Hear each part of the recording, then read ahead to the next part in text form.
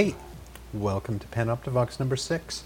I'm joined this week by Graham Crawford, who is just a swell guy. It's always a pleasure to talk to Graham. Unfortunately, it's strange circumstances brought us together this time. So we talked about Graham's history of activism, queer activism, going back to Toronto in the 80s after the bathhouse raids and that kind of stuff. And Graham has been paying a great deal of attention to how the police have been behaving throughout all of this, and offers some pretty good thoughts on that, as well as his thoughts about his meeting with the police chief. There was a group meeting there last week, and you'll notice that the audio is a little bit tweaky, and you'll probably hear me taking big deep breaths in throughout the entire thing. It's the mic level for Graham was super low, so I just boosted it up and don't have time to properly fix every little bit of it. But if you'll forgive hearing me breathe every once in a while, that'd be great. Anyway, thanks for listening. Check it out. One of the weirdest things about doing this whole deal is every week I post up the podcast. Yeah, no, I follow. I'm so glad you're listening. And like a dozen people click like, and maybe a couple people click share, and it's lovely, lovely. I'm glad there's even a single person listening, don't get me wrong. But then I post a photo of me wearing the lovely Blackbird dress that I've chosen for the episode. And Blackbird, yeah. Oh, yeah. 250 likes. And I'm like, thank you for all of the validation, but also click the link. Click the link. Exactly. Well. We're saying good things. Yeah. Graham Crawford, thank you. Oh, it's so wonderful to have you here. We needed to get the elderly white fellow's perspective. The old elderly. Right? Queer white guy. That's right. You've been, I like the word activisting. You've been what people would call a queer activist for longer than I've been alive, maybe? Well, 40 years. 40 years? 1980. Yeah. Which is the same year I came out. Bravo. Yeah, well, thanks. And then the next year, and very early the next year, the Toronto. I was in Toronto at the time. I grew up in Hamilton. But I moved to Toronto when I came out in 1980. Sure, safer. Well, there wasn't much of a scene here in 1980. It was a steel town, and there weren't any bars to speak of. I mean, maybe of a certain night you could go to the. I've even forgotten the name of it now, but it was at Terminal Towers. Anyway, was it the Wonder Bar? I think it was called. I can't remember. Went to Toronto and came out, and then the bath raids happened in February of the following year. And as much as I wasn't a bathhouse user, I knew tons of guys who were. It's a community thing, and there was a very shortage of communities. Sure, users. And then when that happened, just this is what happened to a lot of us at the time. The injustice of it all caused us to say, I need to take a risk, because as much as I was, quote, out within my community, I wasn't out. You weren't broadcasting it constantly, sure. Well, no, because employment, then you could lose your job. Yeah. And even legally at the time, you could. Well, legally, I wasn't worried about that so much, but it was because I was a consultant with clients. You can't count on every client back in 1981 saying no problem. Oh, you can't even these days. Well, no. But it was so bad, and the injustice was so great, that I went to my first demonstration ever, and it happened to be the big one. Yeah. Where the march happened, and I got my taste of what it was like to stand up against hate. Sure. And quite frankly, against the police. Yeah. So, I mean, that became a very big deal, and is one of the centers of why Pride in Toronto is such a big, huge, important thing. Yeah, I attended the first Pride parade in Toronto, and I had a booth. I was with other people, so my activism took sort of form, if you will, pretty quickly. Yeah. Results from that stuff. I mean, there's growth of community that's happened in Toronto along that. I've been an outsider, but my first experience in Toronto as an adult was Pride. Yeah. And I didn't even know that it was happening. I'd gone down to look for an apartment. I was going to go to school, and booked a room at the Delta Chelsea, as you do, and didn't think anything of it. Show up at the Delta Chelsea, walk out the front door with my buddy. Yeah. Sea of gay. Just a crazed sea of wild gay. And it was like this amazing vibe. And I wanted to be there in it. And just as a first proper experience of Toronto culture, I was like, oh, this is for me. Yeah. And what a wondrous thing. So a big community has developed, and the village has, grown in as well, and it's fully gentrified now, of course, and expensive to live in. Since then, but that's what happens. Yep. The relationship with the police. Was there ever a formal apology from them for that, or? I'd be guessing. I want to say yes, but certainly not quickly. Yeah, I think it happened years later, but I'm not even 100. To be honest with you, I'm not 100% sure of that. What I do know is my involvement. I joined a group called the Right to Privacy Committee, and it was a grassroots organization that by the end of, I guess probably within 12 to 14 months, there were 1,200 members. Yeah, and remember, this predates email. Sure. Let alone social media, which means the only way to organize was telephone or bars. Yeah. Or literally bumping into somebody on the street and come here. Come here. And you can do flyers and leaflets. Yeah. So 1,200 members. There were other organizations in the community as well. We all came together to fight this oppression. I spoke at the Toronto Police Service Board. Got shouted down by some old fart board member because I was using the term gay. Yeah, I mean, literally. And he was harumphing and saying it's a perfectly good word, and why should you people be? Oh, God, I forgot about that. Yeah. So old. This is what we were debating back then.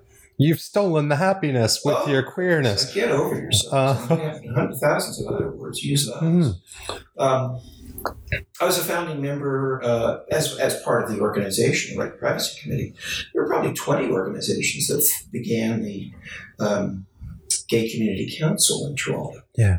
And one of the things I've reflected on recently, since Pride violence in Hamilton, is back then when we formed the Gay Community Council, everybody who sat around that table, there's going to be 20 faces at least. They either look like me, or they look like, a stereotypical, lesbian. There became two types, it seemed. Yeah. The trans community was not evident in Toronto. Yeah. It wasn't talked about, I have to be honest. It just wasn't. Certainly the bars I went to, in fact, there were no trans bars that I was aware of. Even in the mid-90s when I was in Toronto, that was just a little bit. I knew a handful of trans friends and, because I had my own curiosities at the time. And, just trying to explore that community, it was very closed. But I knew where the safe place was, and then it was in the village. True, yeah. And that, of course, is within the gay village. It was a safe haven. Generally, cars would go by and you had to watch out and make sure things were okay. Yeah. But you did feel pretty safe when you were in the village. And I went to lots of bars. The Toronto had tons of them back in the early 80s, gay bars. Even Saturday afternoons, dances and so. Beautiful. Yeah. Fast forward 40 years. I mean, I'm happy to talk about as much of that as you want, but fast forward 40 years, Hamilton, I'm 65 years old now. And there are no safe spaces in the city. Yeah. There are no gay bars of any kind. Coffee shops, meeting spaces, really. Zero, nothing at all. Zero. Yeah. There's a recent report done by MAC about this. And this is one of the key things we need to change. Yeah. And goodness knows there's real estate. I mean, it takes some willpower and some money. It's we've seen some things come up, and like nice little restaurants, like what was it, the Steel? I can't even remember. Down by the police station. Yeah, which I went to a few times. Yeah, lovely place, and I guess they just didn't get the support that they needed to keep it going, which is unfortunate. It is unfortunate. It's because you want. For me at that time, I was like, my God, am I ever desperate for a place where I can go and just be? Now I'm like not giving a fuck at all. And that's healthier for me at the moment, but It's also scary. Yes, because this isn't just an issue of sort of social comfort. It's an issue of safety. Yeah. As you know. And somebody like me, I basically have nothing to worry about. Sure. Well, actually, that's the thing I wanted to circle back around to, because like the fight back in the day was, it was a white gay guy fight. Yeah. And it was, the typical looking lesbian, as you said, fight. Definitely. We were side by side, I assure you. Yeah. And that's awesome. And I feel like there's a whole segment of that community that has this feeling like, well, we won and everything's fine. And oh, no, you guys are just complainers. But some of them are living in Hamilton right now. Yeah. And some of them have names people know. For sure. I won't use them. Yeah. But I know some of them. It's just, they're not friends of mine, but I know who they are. And they've also sent messages to people I know. Basically doing it tut, tut, tut, tut. Yeah. And it's like, you are so out of touch. You think we're safe because you guys can have dinner parties? Yeah. I've met a ton of new people since the Pride Day violence, who I admire, I respect, I listen to, I share ideas with, and who have provided insights for me. Yeah. Who, that basically I'm a white establishment retired business person who is also queer. Now, I stood on the front lines. I fought those battles. Sure. I'm proud I did. But at the end of the day, if I walk out of my front door, nobody says, aha, I know what you are. Yeah. So I'm not hiding. But you know what it's like? You can... Sure. Unless you're talking to someone and saying, I'd like to talk about this topic, they don't know about me. Sure. But it's all the more reason why people like me should be out on the front lines with people who are much younger. It's utilizing your privilege, like, Precisely. as much of it as you do have, a little bit, and hard fought for. Yeah. And that's, so thank you, by the way, for doing that and stepping up.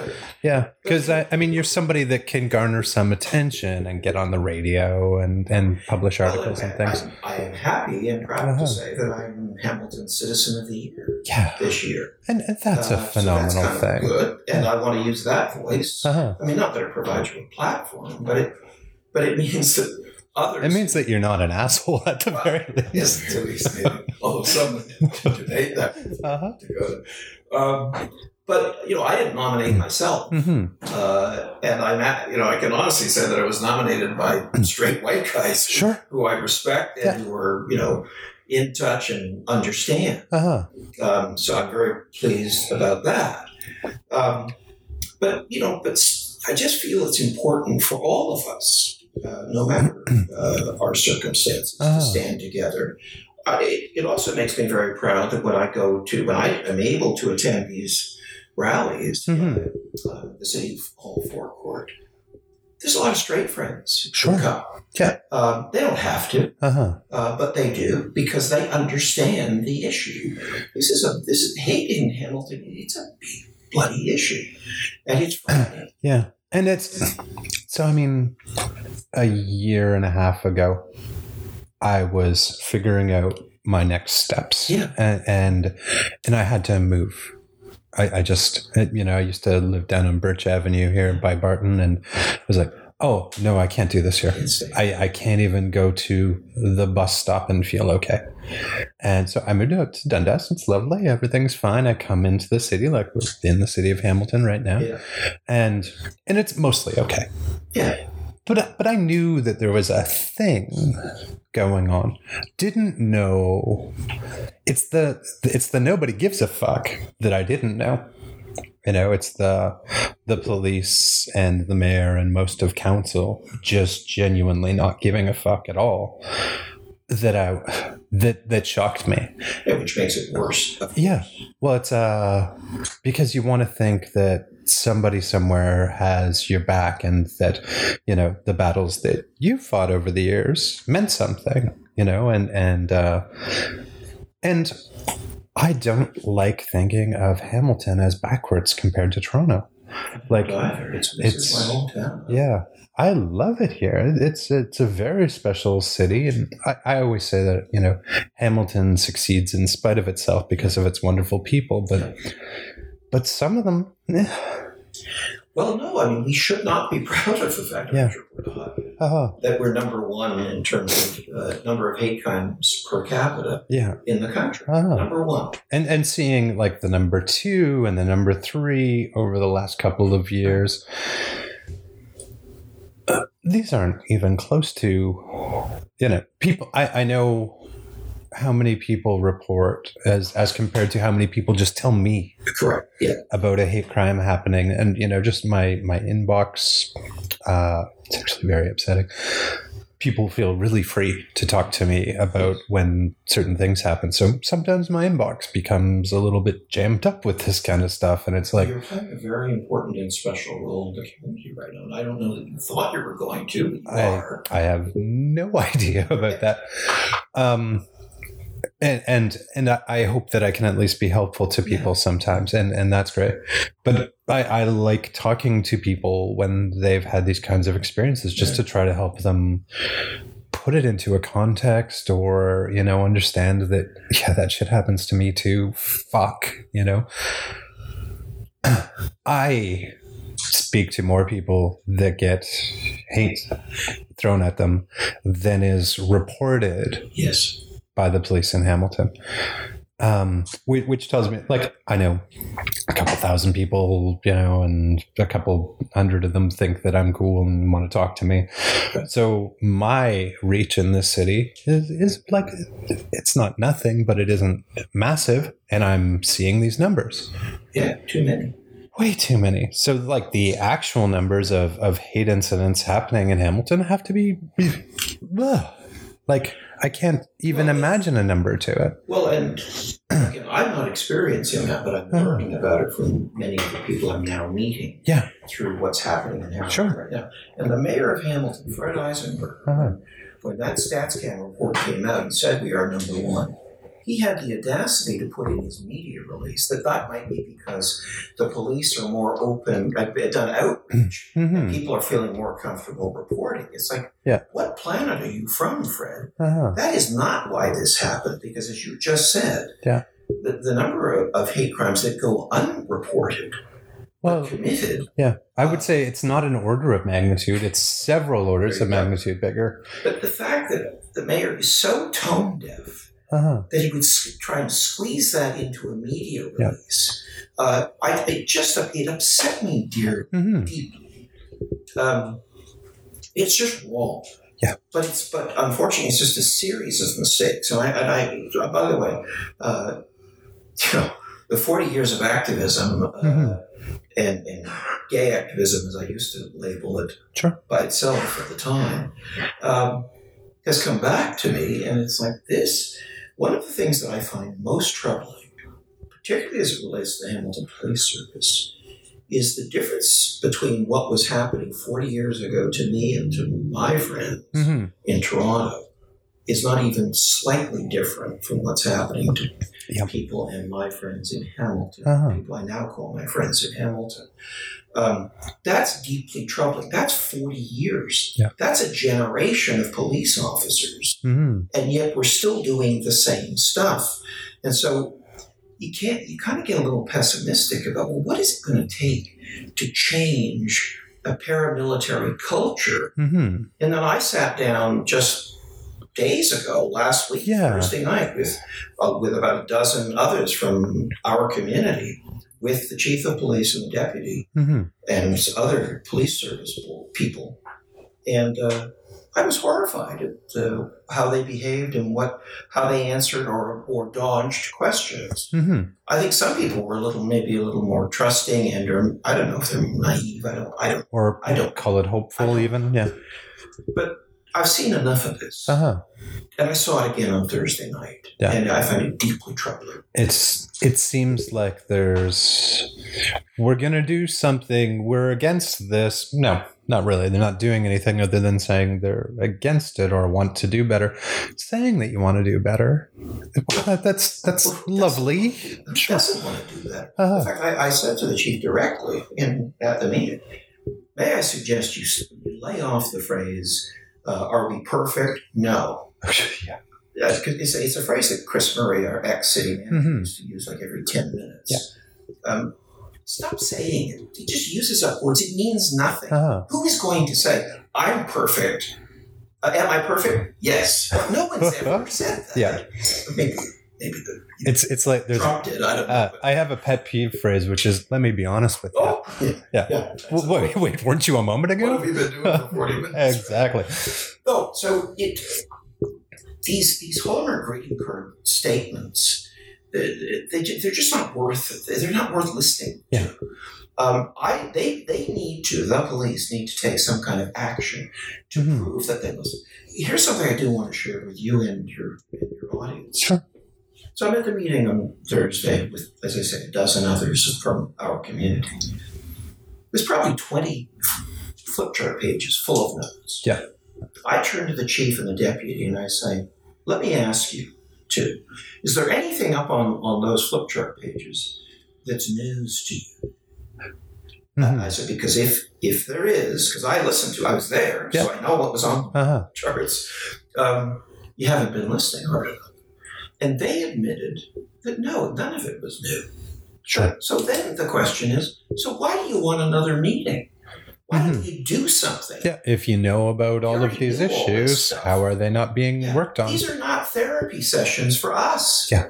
They're learning sessions for you. And apparently you already learned all this stuff, but you're not applying your learning. Yeah. We need to pay attention to this because this is a problem. And we have the chair of the Hamilton Police Service Board is Fred Eisenberger, the mayor who every chance he gets puts in an Our Cops or Tops plug. Hamilton for all. Yay. Hamilton for all. And Hamilton has no place. There's no place in Hamilton for hate. Well, except the forecourt of City Hall, the streets of Hamilton. Front page of the Spec sometimes, these kinds of things. Exactly. Yeah. It's like, stop saying this stuff and start doing something. Yeah. We're not going to fit, no matter what they do, no matter how brilliantly they step up to this. This isn't going to get fixed in 3 months. But I guarantee you this. If your strategy is to have a year-long seminar series, the listening tour, nothing will change. Yeah. Well, so you're referencing Mayor Eisenberger's plan that was put forth after his meetings of the other day. And it's Mayor Eisenberger's town hall. There's one thing that indicates listening and about 5 or 6 things that indicate him broadcasting things. And I noticed when there's a the community, let's just put that in quotes. The community is meeting with the police chief, and the community is meeting with because that's how it's positioned. Yes. Interesting that is meeting with the mayor, and then there's really great press release immediately afterwards from both the mayor and from the police chief, and a little bit of shared language in there. So you're like, oh, okay, sure. Not going to dig into that too much, but it struck me as just we've created an opportunity to put forth these 2 pieces of paper or these 2 digital things to say, we're doing our jobs. Here it is. This is the proof that you need that we're doing the thing while we're consulting. And well, that's not any better than what they did before. And it's not any different. It's even worse because it's insulting. Those, particularly the mayor's media releases, I've said publicly, I think those things look like they could have been written 3 months ago and put in a drawer. Sure. And pulled out because they don't reference that meeting or what just happened. Oh, yeah. they're so generic that they're meaningless. Mm-hmm. And whether Fred, signs off on them, I don't even know. But somebody's churning this stuff out. Uh-huh. I think this stuff is written before the meeting. It has to be, because there's nothing in there about what happened. No, zero mention, and that's true of all of these things that we've seen going back, back to Pride months ago, and I feel like, and I don't want to say that you were used. But the I think it was good that you went to that meeting, and I was glad of it. And I had a meeting scheduled with Mayor Eisenberger a couple of months ago after kicking up a big fuss for a little bit, and I canceled it at the last minute. I sent them a message midnight the night before. It really pissed them off, it seems, but fuck that, whatever. And I canceled it because I felt like I was about to be used to be like, well, we're talking to people who represent. I'm like, I don't represent anybody. Yeah. I represent me fairly well. So I didn't want to give them the opportunity to say, this, we're doing our job now, and this is how we're doing it. And see, there's Dakota. Right. And I was listed on the list of attendees for the police meeting as individual. So I don't represent a group. I don't belong to an organization, and nor would I pretend to. Mm-hmm. I will say this to you, because I was very cautious and well, I saw your, not demands, but your questions back about, things you wanted to know. Stuff. I was... Well, you know how to take a meeting. Well, but also, this kind of meeting during a civic crisis in an emotionally charged context, they send out an email. The salutation says, hello. What is this, spam? Hello? Like, what you didn't send this to 30,000 people. Couldn't you at least put my name at the top? Didn't do that. Number two, here's our two dates, and they're in the middle of the afternoon. Does anybody work during the day? Sure. That might not be convenient for people. Did anybody ask? No. Location, to be determined. Yeah. Well, what does that mean? Don't you understand? Remember, this is the same police force that couldn't understand why Pride didn't want a recruitment booth with people in full uniform and weapons standing in the midst of the Pride celebration. Well, that's the weird thing about that, is that they've literally never had one. No, they did. Did they? Was it like a decade ago or something? I just learned this Thursday night. So you and I, if I hadn't gone to Thursday, I wouldn't have known this. Yeah. You're absolutely right. No, apparently there was a couple of years where they did have a recruitment booth, but that was some years ago. Yeah. Because not in the time that I've been going to Hamilton Pride at all. Well, and of course, as someone who, Toronto, I'm Hamiltonian, but Toronto Pride went for some battles with police and so on. Of course, this eventually happened in Toronto as well. I thought, what part of history didn't you read? This is not what we should be doing. Yeah. Why are you trying to recruit us? Or are you just trying to be in our midst? Who knows? But I didn't want to be used as a pawn. I wanted to be able to ask questions of the chief and the deputy. So did some others who attended, and that's exactly what we did. I was very glad to see Laura Coogee show up for it as well. Yeah. But by the way, we're not supposed to. Oh, mention, sure. Well, you can, but I'm not supposed to mention who else was there. But I already said it, and I'm going to say it again. Laura was amazing. Awesome. There's somebody who just gets it. Totally. Just gets it. Then there were others, people beside me, just around the corner from me, who get it. And they did not hold back. And none of that has been presented yet. I'm still working on I promised I'd do a report to the community for what it's worth. Again, just as Graham, just as an individual, what I experienced at that meeting on Thursday. And I haven't actually posted it yet. Yeah. Because I want to make sure it's just as precise. Let it percolate through the brain, sure. Yeah. But I took extensive notes. I'm good at that. Yeah. I did it for a living in a sense, because you can't be a good consultant unless you can observe and also remember. There's a lot to say, and there were things that we did get out of that meeting, and not about progress, but about what they did or did not do and or are prepared to talk about. So, for example, let me give you one tidbit here. It's already in my draft. We asked the deputy about the safe space meeting, the community meeting that people were invited to in council chambers just days after the Pride violence. Yep. And there were only 2 police officers there.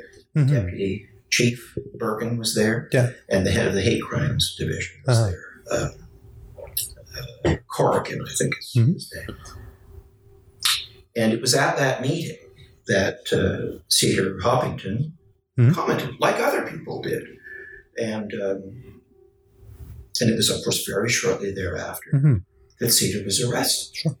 Well, there's only 2 police officers present. It wasn't streamed. It wasn't recorded. There was no media. No names were asked for. If you wanted to use your name, you could. But I wasn't there because I was out of the country. But I've talked to a lot of people about details because this is important. And I asked Frank Bird, was it you? Because that is a decision you would have to have made in a safe space meeting. The deputy chief of the Hamilton Police Service, within the context of an emerging civic crisis, decides to charge Cedar. And he said, it wasn't me. And I said, so then it must have been Corrigan, the head of your hate crimes. And then the chief stepped in and gave some, which he's really good at, bureaucratic doublespeak, not answering anything, talking a lot. Word count is high, the meaning is low. And so we can conclude, therefore, the head of the Hate Crimes Division is the one who, and I said to the chief, and you approve this? Because don't tell me that people are going rogue. This is what happened. This is, and then we got people saying, "Oh, she's largely positive, and everybody's hopeful." It's like, wait a minute, time out. I don't know what meeting you went to. It might have been for some, but there was a bunch of us who were asking these kinds of questions and getting those kinds of bad answers. I'm talking a lot, but no, that's because this is a thing that I'm curious about. I had heard that it was the head of the hate crimes thing, and I had also heard that there were undercover police officers present. Uncertain about that. It's in my purse. Front panel of my purse. Sorry, batteries. My batteries are dying. I was really shocked when the announcement a week and a half after Pride about the first arrest. Relating to the Pride violence. I was like, saw the headline. I was like, oh, yes. Maybe they get this. Maybe because I watched that video a lot, and there's a lot of very direct assaults. You studied the video. Oh, sure. To my own detriment, I'm sure. But I'll recognize any of those guys if I ever see them. I was astounded to see that it was Cedar Hopperton. And I mean, so Cedar's a known quantity in Hamilton because of the relation to the Lock Street incident, which I see your smile there. I don't think Cedar did anything with regards to the Lock Street incident, but that's a whole thing that I need to investigate separately. I think Cedar just had a book fair that had a flyer at it and somehow took the fall. I don't want to interrupt you, but I do want to say, many people I know in the business community have mentioned this to me. What about Lock Street? What about Lock Street? Can you not compartmentalize that? Totally. I'm not going to discuss Lock Street because I know I couldn't convince you. So, but that was then and that was that. Now we're talking about free speech in a safe space meeting at which the police monitored and used safe space comments to arrest someone. Let's talk about that. Sure. Well, we'll go back to that in a minute, but I agree. When they announced, they said we're arresting Cedar Hopperton in connection with the events at Pride. And they tried to push this idea that Cedar was at Pride. I was there. I didn't see Cedar Hopperton at Pride. I know what Cedar looks like at the very least. And Cedar's a person that would stand out to me because I would love to have a conversation with Cedar, and I'm hoping, fingers crossed, to get them for this series. But I was shocked that they were saying, well, Cedar was one of the pink ninjas, and this is, this can't go on if you're on probation or parole or whatever. And that's who they're arresting relating to that. And for a moment, I was like, okay, well, maybe Cedar was there and was sneaky, even though everybody's saying maybe the police know better than me. Maybe they're investigating and that's what they've got to do. But no, they were lying. Like, that's a straight up 100% lie. I mean, the parole board almost always sides with police. Yeah, even they sure. said, Yeah, you don't have any evidence here that Cedar was at Pride. Next. Yeah. Oh, well, then Cedar spoke at. Mm-hmm. They didn't have it. But so they were grasping at straws, and the straws did work in further jailing. Blame everything on the anarchists. It's the theme. Yeah. It's the construct. It's the police and mayoral, in my opinion, narrative that they're pushing. Yeah. Well, I think they're operating in lockstep here. Oh, I think there's a lot of back channel communication between the police and the mayor, and he's the chair of the services. I mean, talk about conflicted. Oh yeah. Fred should step down. Uh-huh. I mean, I know the mayor gets a seat on the board automatically, but the mayor doesn't get the chair seat unless, in this case, he chooses and says, I want to be the chair. Yeah. He should not be the chair. He shouldn't have taken it, and he absolutely shouldn't stay there. But he will, because he's stubborn Fred, and I've known Fred for years. He's not going to step down. Well, that's the thing that I keep getting from him, and paid a lot of attention to him over the years, is he gets a little bit of fire in his belly during election time, and then he's just does not care about almost anything throughout his run as mayor each time, and then a little bit of fire to get stove at that fire during election time, and then it goes out. It's I think he won the last election just by being the LRT candidate. Well, there's no question. That's exactly what it was. Yeah. I supported him. Sure. I endorsed him. I was in his brochure. I gave him money. Yeah. I had his sign on my front lawn. And it was because of LRT. I didn't think he was a terrible person. No. I think he's not a great leader. And I'm starting to worry his silence is causing me to question about my views about a great person either. Yeah. Because, I mean, at some point, you got to say, well, wait a minute. People are hurting here. This isn't just a political dialogue. There are people being beaten up in our streets. They're being maltreated by other Hamiltonians and members of the Hamilton Police Service, and you're doing nothing. Yeah. That's not acceptable. It's there's a thing that I think about, and it comes from anarchist folks. I think the root thinking of this is that our common definition of violence is one that involves the application of fists, right. and we don't think about other ways in which violence can hurt you. And I think that there's a violence created by like the presence of the yellow vests at City Hall, and that not being a space that I can feel safe or comfortable in.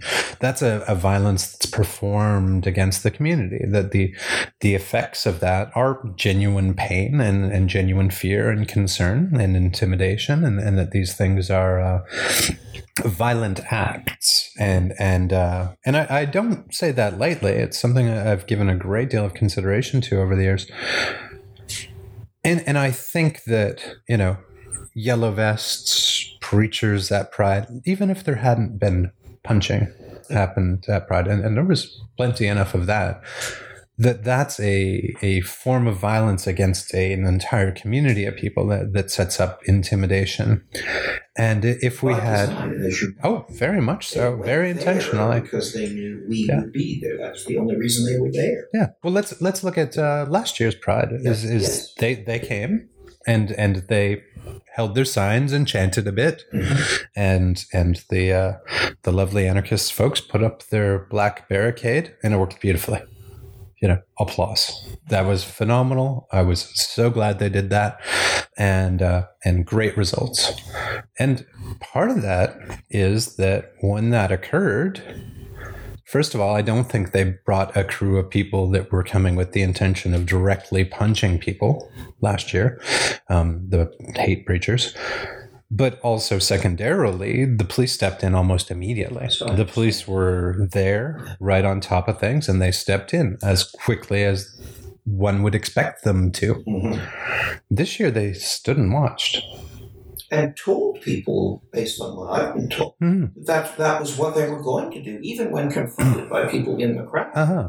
No, and people allegedly, police said, "You didn't want us here, so we're just going to hold back." Yeah. Now, whether that was actually said or not, I don't know. Others will determine whether that's accurate or not. But the chief said practically the same thing. It's possible. Yeah. I like to boil things down into simple either-or propositions. So it's, I don't know. I can't say 100% whether the police are incompetent or if there's a nefarious agenda at hand. It has to be one of those things. Both good choices, right? Yeah, that's great. I mean, so they either just did a poor job of doing their job at Pride this year, and, you know, the results are clear. Teenagers getting punched in the face and violence all over the place and repercussions for months afterwards. Or they went there with the agenda of letting a situation develop that, you know, and they had all of the knowledge required in order to do this, letting a situation develop that allowed them to arrest people. And we see who they arrest.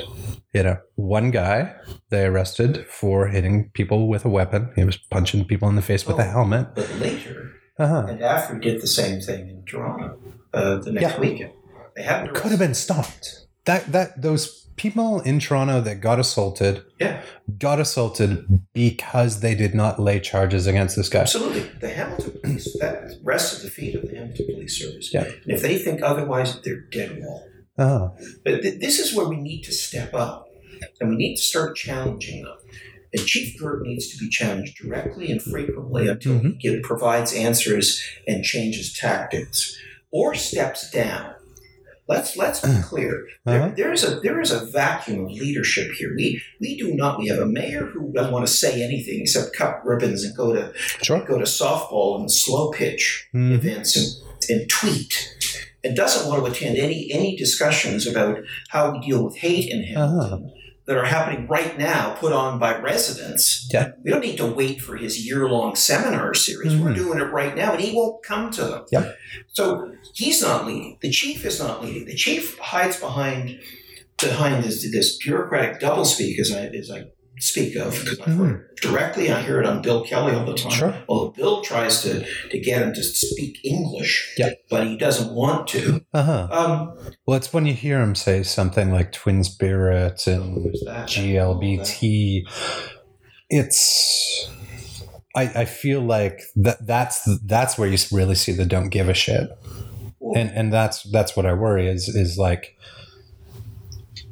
There's a combo of don't give a shit that's mixed with incompetence, that's mixed with the conspiracy that I'm putting forth. There's also the issue of choice and discretion. Yeah. So one of the things I've done in the last number of weeks, I'd say 2 months probably, I've asked a whole bunch of people I know, and all of the ones I've asked are basically straight white people with privilege. I said, you ever been pulled over by a cop and not given the ticket you knew damn well you deserved? Sure. 100% have said yes. And I said, well, how did that happen? I know how it happened. Discretion. The officer decided not to apply the criminal code and probably gave you back your license and said, let's just take a little easy, slow down, let's all get home safely. Yeah. And everybody nods and says, oh yeah, I've had that one.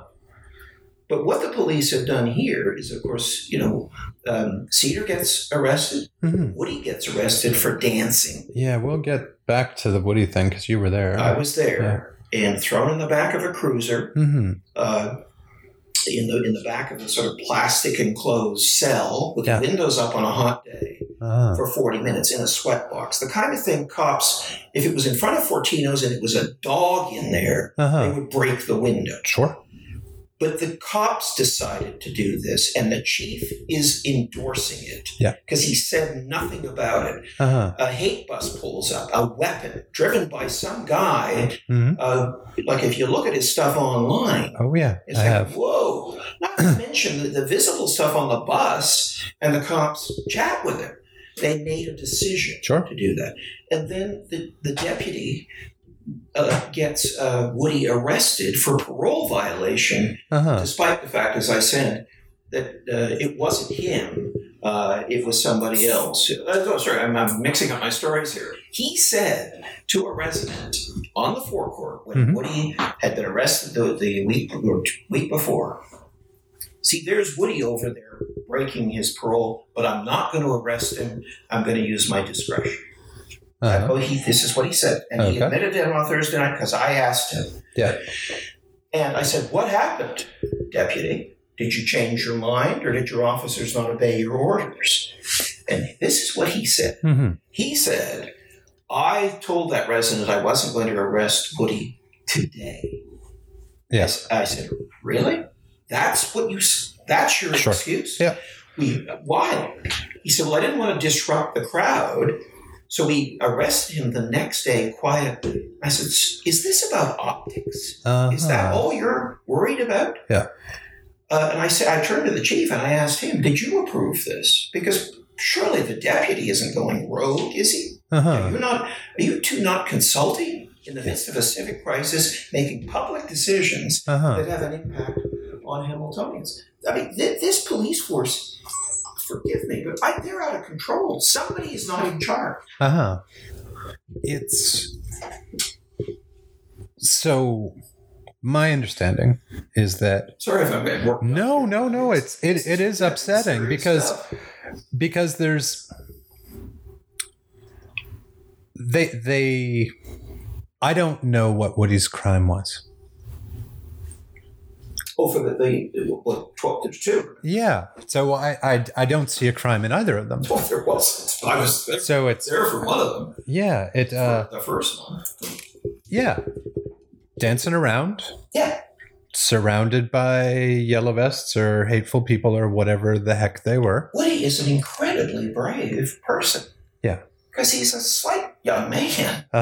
And he is out there face to face with them. I was there that day, and whenever whenever the light turned red in front of City Hall, go out into the middle of the crosswalk and dance until the light turned red. Like having a blast right in their faces, which is kind of an awesome thing. We're here, we're queer, etc. Yeah. And then near the end, when he did that, he came back, the cops grabbed him. And 8 officers, I took a photograph that's online and been used by CBC. I took that photograph. They grabbed him. They didn't cuff him there, but they pinned his arms behind his back, so he's squirming. Yeah. But he wasn't throwing punches. No. And they they walked him to the back. Yeah. Just on the other side of where the hate bus was parked illegally. Somehow the cops thought that was okay. Sure. And they threw him to the ground, and they cuffed him, and then they threw him in the back of the cruiser. And here's an important point that I also raised with the chief on Thursday night. That meant that the 8 officers who were standing between the yellow vesters and the neo-Nazis who hate us, and all of us who were standing there and standing up against hate, were left unprotected. Sure. And there was an assault that was committed in that time, is my understanding. And that's police strategy. That's the science of policing. I'm sorry we can't tell you our tactics because they're too complex or secret. If I may, bullshit. Yeah. It's fucking bullshit. It makes me crazy. They're inept, and they make stuff up on the fly. Yeah. They also, in my opinion, you have to know that if you leave the barrier that you created empty, what's the likelihood of violence? Does it go up, or does it go down, or does it stay the same? Yeah. It goes up, of course, and they know that. That's what they did. And I asked the chief specifically about this, and I got, again, bureaucratic doublespeak. They don't want to answer these questions because this was their plan, in my opinion. Yeah. They made those choices. If they didn't make those choices, then they are completely incompetent. incompetent. Yeah. So, incompetent or nefarious, unknown.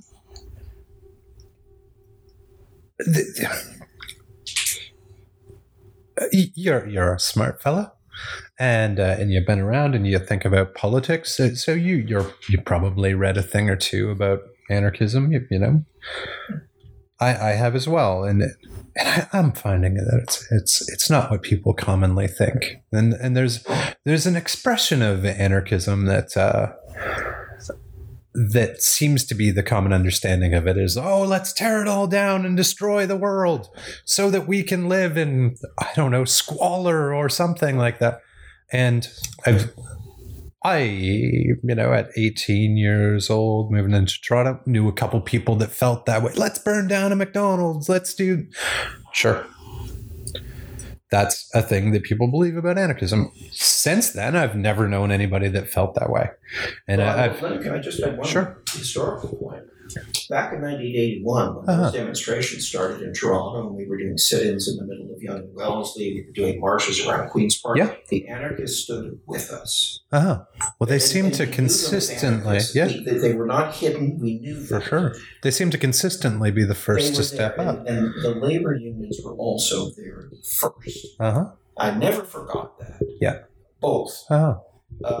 They were there when it wasn't the easiest thing to be there, and then of course more and more people joined us. But I just want to make that historical. Yeah, well, it is a special thing because my understanding from reading and from experiencing people that are anarchists is that they like to do good things for the community, and yeah, they're super uber lefty. Oh no, but they're not tearing down society. Every once in a while you hear of like some stupid bullshit thing that's been done, like the gluing of locks or the smashing of a window and stuff like that. That's sure.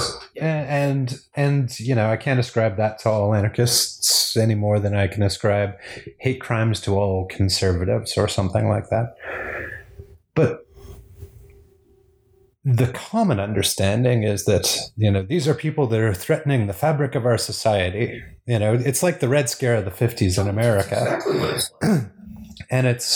And throughout a number of years of being involved in activism, you see things like the G20, G8 summit in Toronto happen. Yep.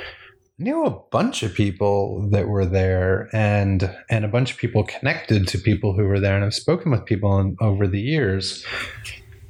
I don't think the majority of black bloc, quote unquote, things that happened at that were actually committed by people who were actual anarchists. I think that there was I'm more than happy to another arrest too, although thing I have no there. evidence of that. Yeah.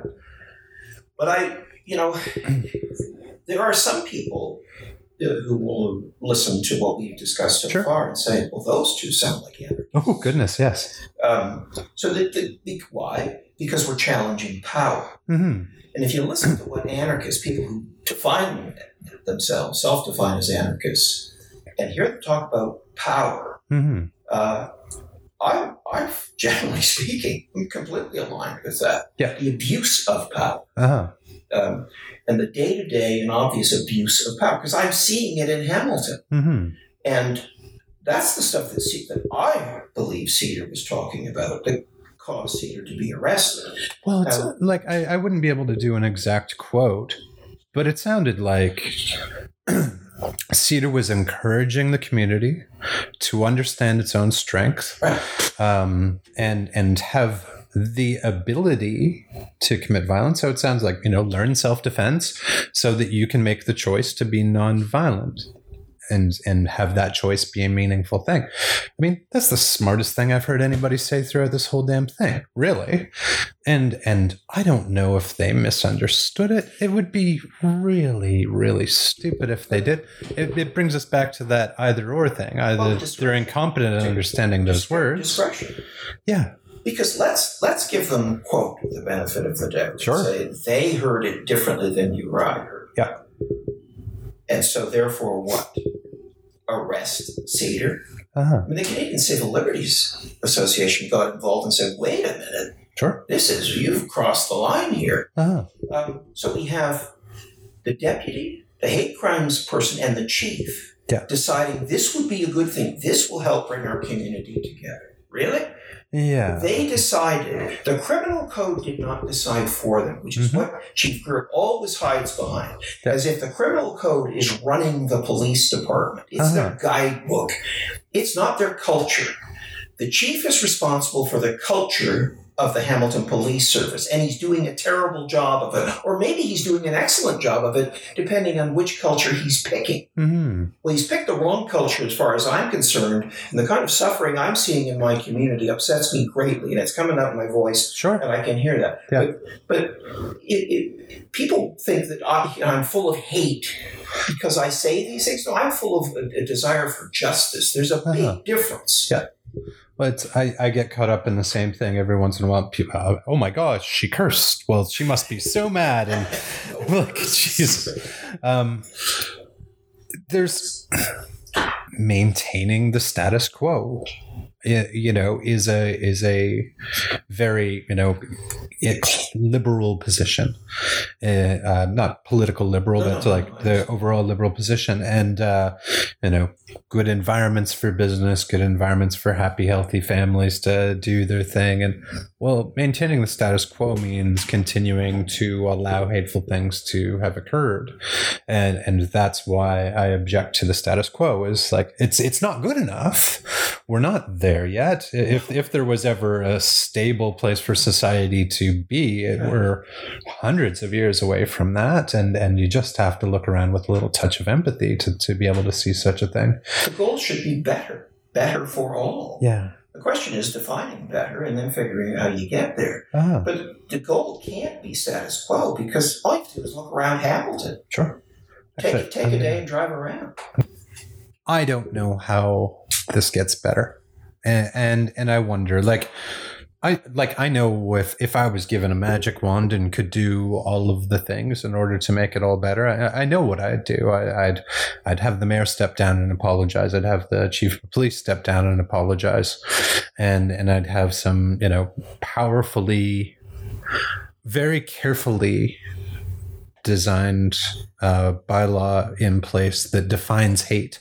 And you look at Toronto, and they've done a very good job of creating law there that defines very specifically hate so that they can actually deal with it. Yeah. Just announced this. No, this is a thing from quite some time ago, like maybe 12 or 13 years ago. It could be, yeah. And Hamilton has no equivalent at all from what I'm seeing, to the point where they don't have the ability to deal with, actual neo-Nazis who are on staff. They don't have the ability to deal with weekly acts of violence in their forecourt. They don't have the ability to deal with anything. And that needs to shift. And it's... I'll say, let me give you an example. Corrigan, the guy who even the deputy is basically saying is the one who decided to press charges via the parole board. I don't understand the exact language one uses, but it's essentially that. It was his decision. That's the same guy I listened to when I attended police services board meeting and said, if somebody, while you're walking home, pushed you to the ground and started throttling you and let's say you were a person of color and started using the N-word as he was beating you, that's not a hate crime. Apparently it is if they do it a couple times. Whoa. But I mean, is this how you're promoting safety and understanding? Yeah. This is the guy who heads up the hate crimes division. Sure. So let's give him the benefit of the doubt and say that he perfectly understands how that gets applied through the judicial system and has paid attention. What that indicates to me is that the interpretations when these kinds of things go to court aren't functioning very well. And that's a even larger concern than how Hamilton's applying them. That means that and I think that is one of the real problems in this is that we have this idea that there is, good hate crime legislation in Canada. We are all safe. Yeah, but it's like I get your point. The point I want to make is the person who is been promoted to the head of the hate crimes division thinks what Cedar did was a hate crime. and arrested because of violence. So Sure. It was a parole violation, but apparently the focus wasn't. Is the very same person who says it's not a hate crime if you're being throttled by someone who's calling you the N-word. Yeah. A person calling. And then we get down to police discretion. Are you telling me there's nothing you can do? And if that's the case, then we need robots on the street. And the software needs to be the criminal code. Mm-hmm. We don't need anything else. Yeah. Because if you're not going to use your judgment, if you're not going to help the people who are being beaten, literally beaten, then we got a big problem. Yeah. $619 million of the city's budget goes to the Hamilton Police Service, and it goes up every single year by somewhere between 3-6%. So that's what percentage of the entire budget? Is it 1/3? It's almost a third. It's almost a third. That's not so for Toronto's police budget. That's not so for Sudbury's police budget. It's my understanding that in a per capita basis and a per municipal dollar spent that we have the highest police budget in Ontario. That may very well be the case. The thing is, if I felt we were getting terrific value for money, and people felt safe, and everyone was protected, not just the right people, but everyone, I think I might say that's okay. Sure. If it's expensive to do that, I'm okay with that. I am not okay with it being expensive when you are ignoring hate problems in this city, among many other things, and not using your judgment in a way that we can even understand when we see violence in front of us, literally in the city forecourt. You pick the kid. Why? Yeah. What were you thinking? What was the thought process? By the way, one of the things I said to the chief on Thursday night, I asked for 60 seconds to tell the story, and they gave it to me. And I said, look, Chief, I attended Matthew Green's hearing one day. Yeah. This is it was a number of days. I could only go one day, but I went. And this was the wellness check officer. Yeah. Matthew is, person For sure. of color, in a suit jacket and so on, but just seeing if he's okay. Is everything okay?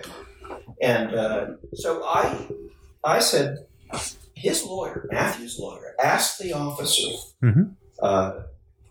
about his sensitivity and awareness training.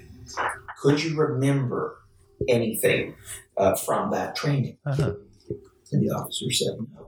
And Wade, Matthew's lawyer, persisted and asked probably a dozen questions. Yeah. Could you give us 3 highlights? Could you give us 1 highlight? Could you give us the name of the workshop? Yeah. Do you remember the name of the facilitator? No. So nothing. Yeah. And I said to the chief, what did you do after you heard that? Because this was sworn testimony. This is the third party stuff. There's a transcript. Yeah. And the chief then spun and started talking about all the great training they do, including training for kids with related to kids with autism. It's like, that's not what I asked you. Yeah. You did nothing, is what you did. You did nothing.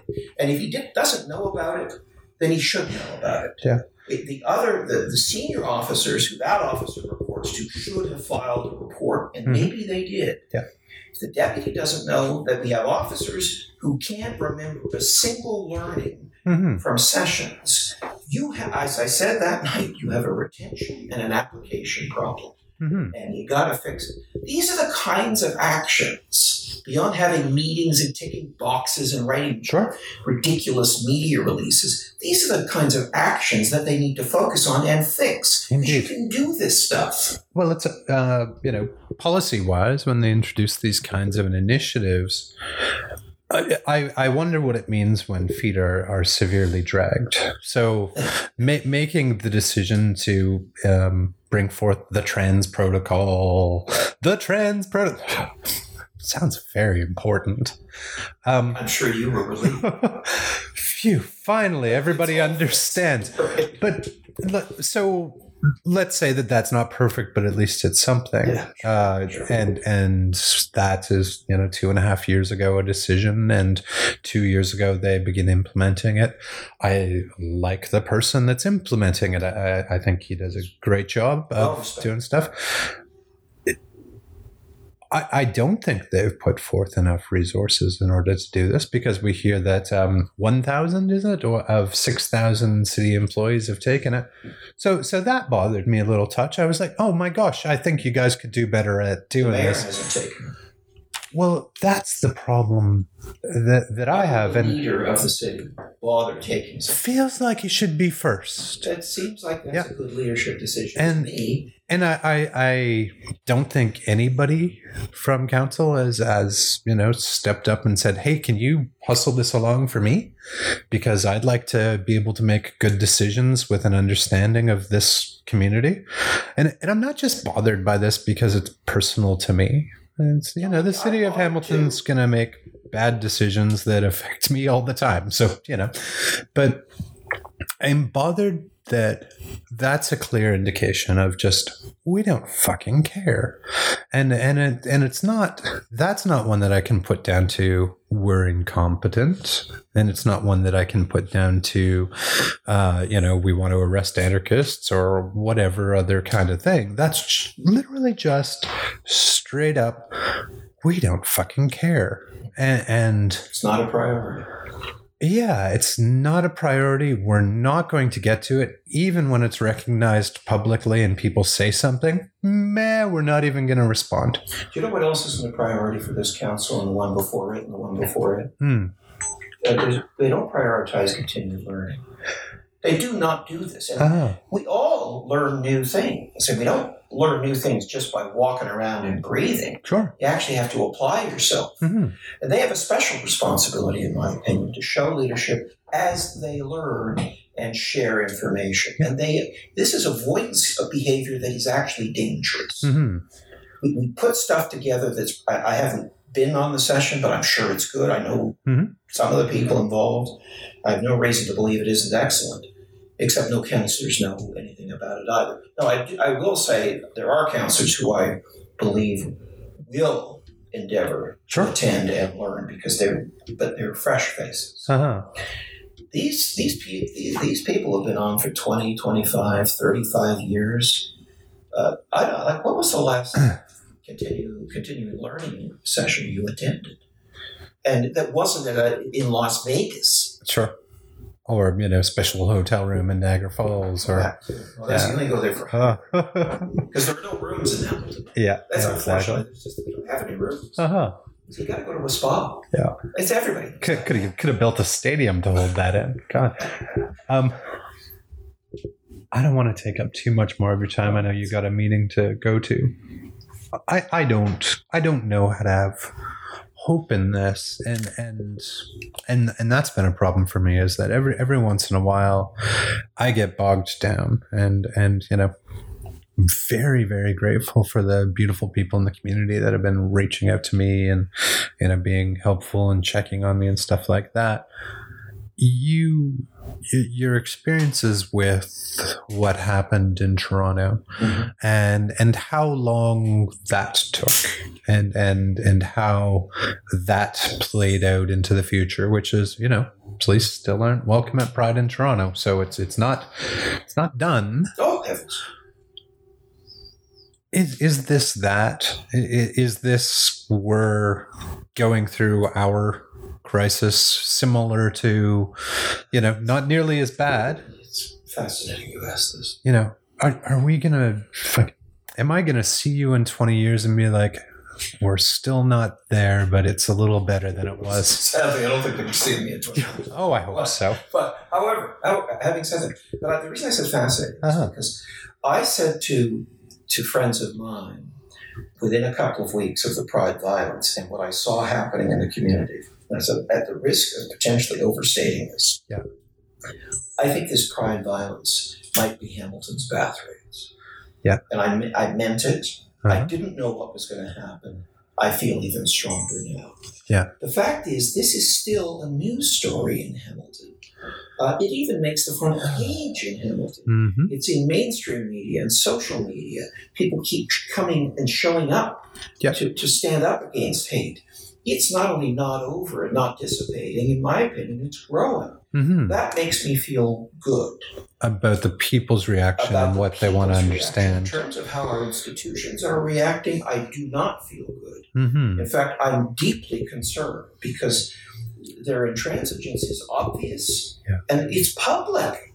And they don't seem to care. But if we keep pressuring, because this is what happened in Toronto, and no, it didn't change. Toronto didn't fix it. We're all done. Sure. But I will say this, because I was involved on the front lines for several years, not just a year. We started to make some progress. Actions were taken. Yeah. And I don't view progress as meetings. Meetings are things you do. I'm not saying you shouldn't meet. It's part of it, yeah. But it's not the outcome. And the police need to start stepping up and declaring what outcomes they're looking to achieve, so we can help them achieve them. They don't want to name those outcomes. This is part of the game. Because it means admitting. It means admitting, and it's all, well, we'll put on sessions for therapy for you people. But if none of it's new, they admitted none of it was new, then why are we doing this? So you can tick a box and you can put on another crappy press release saying, what a great coming together. It was so important to take the time. It's like, oh, stop it. Just shut up. Yeah. Do something. If you got $619 million by the police and Fred Eisenberger's running $2 billion or in charge of a $2 billion corporation, you've got resources. We're doing it just because we care. We have no resources. So step up, in this case, boys, and do something and show us what you're going to do. Tell us ahead of time, not after the fact. Yeah. Thank you, Graham. Oh, this is great. I so appreciate this. It's you've given me a great deal to think about, and I like how these conversations are going. I listen back to them to try to re-instruct myself. I'm like, not that I'm not paying attention to you now. I'm just like, I could listen to this 4 times, and learn a thing or two. And thank you for being part of what happened in Toronto back in the day. I think that all of that has made things better for a vast number of people over many years, and it's deeply appreciated. So truly, thank you. Let me thank my parents for good lefties. Yeah. So I grew up in a household that talked about not gay stuff for sure. That was a bit of a problem when I came up. Yeah. However, everything else, left-leaning and justice and so on, we talked about a lot. Yeah. I come by it honestly. Thank you, sir. So, cheers.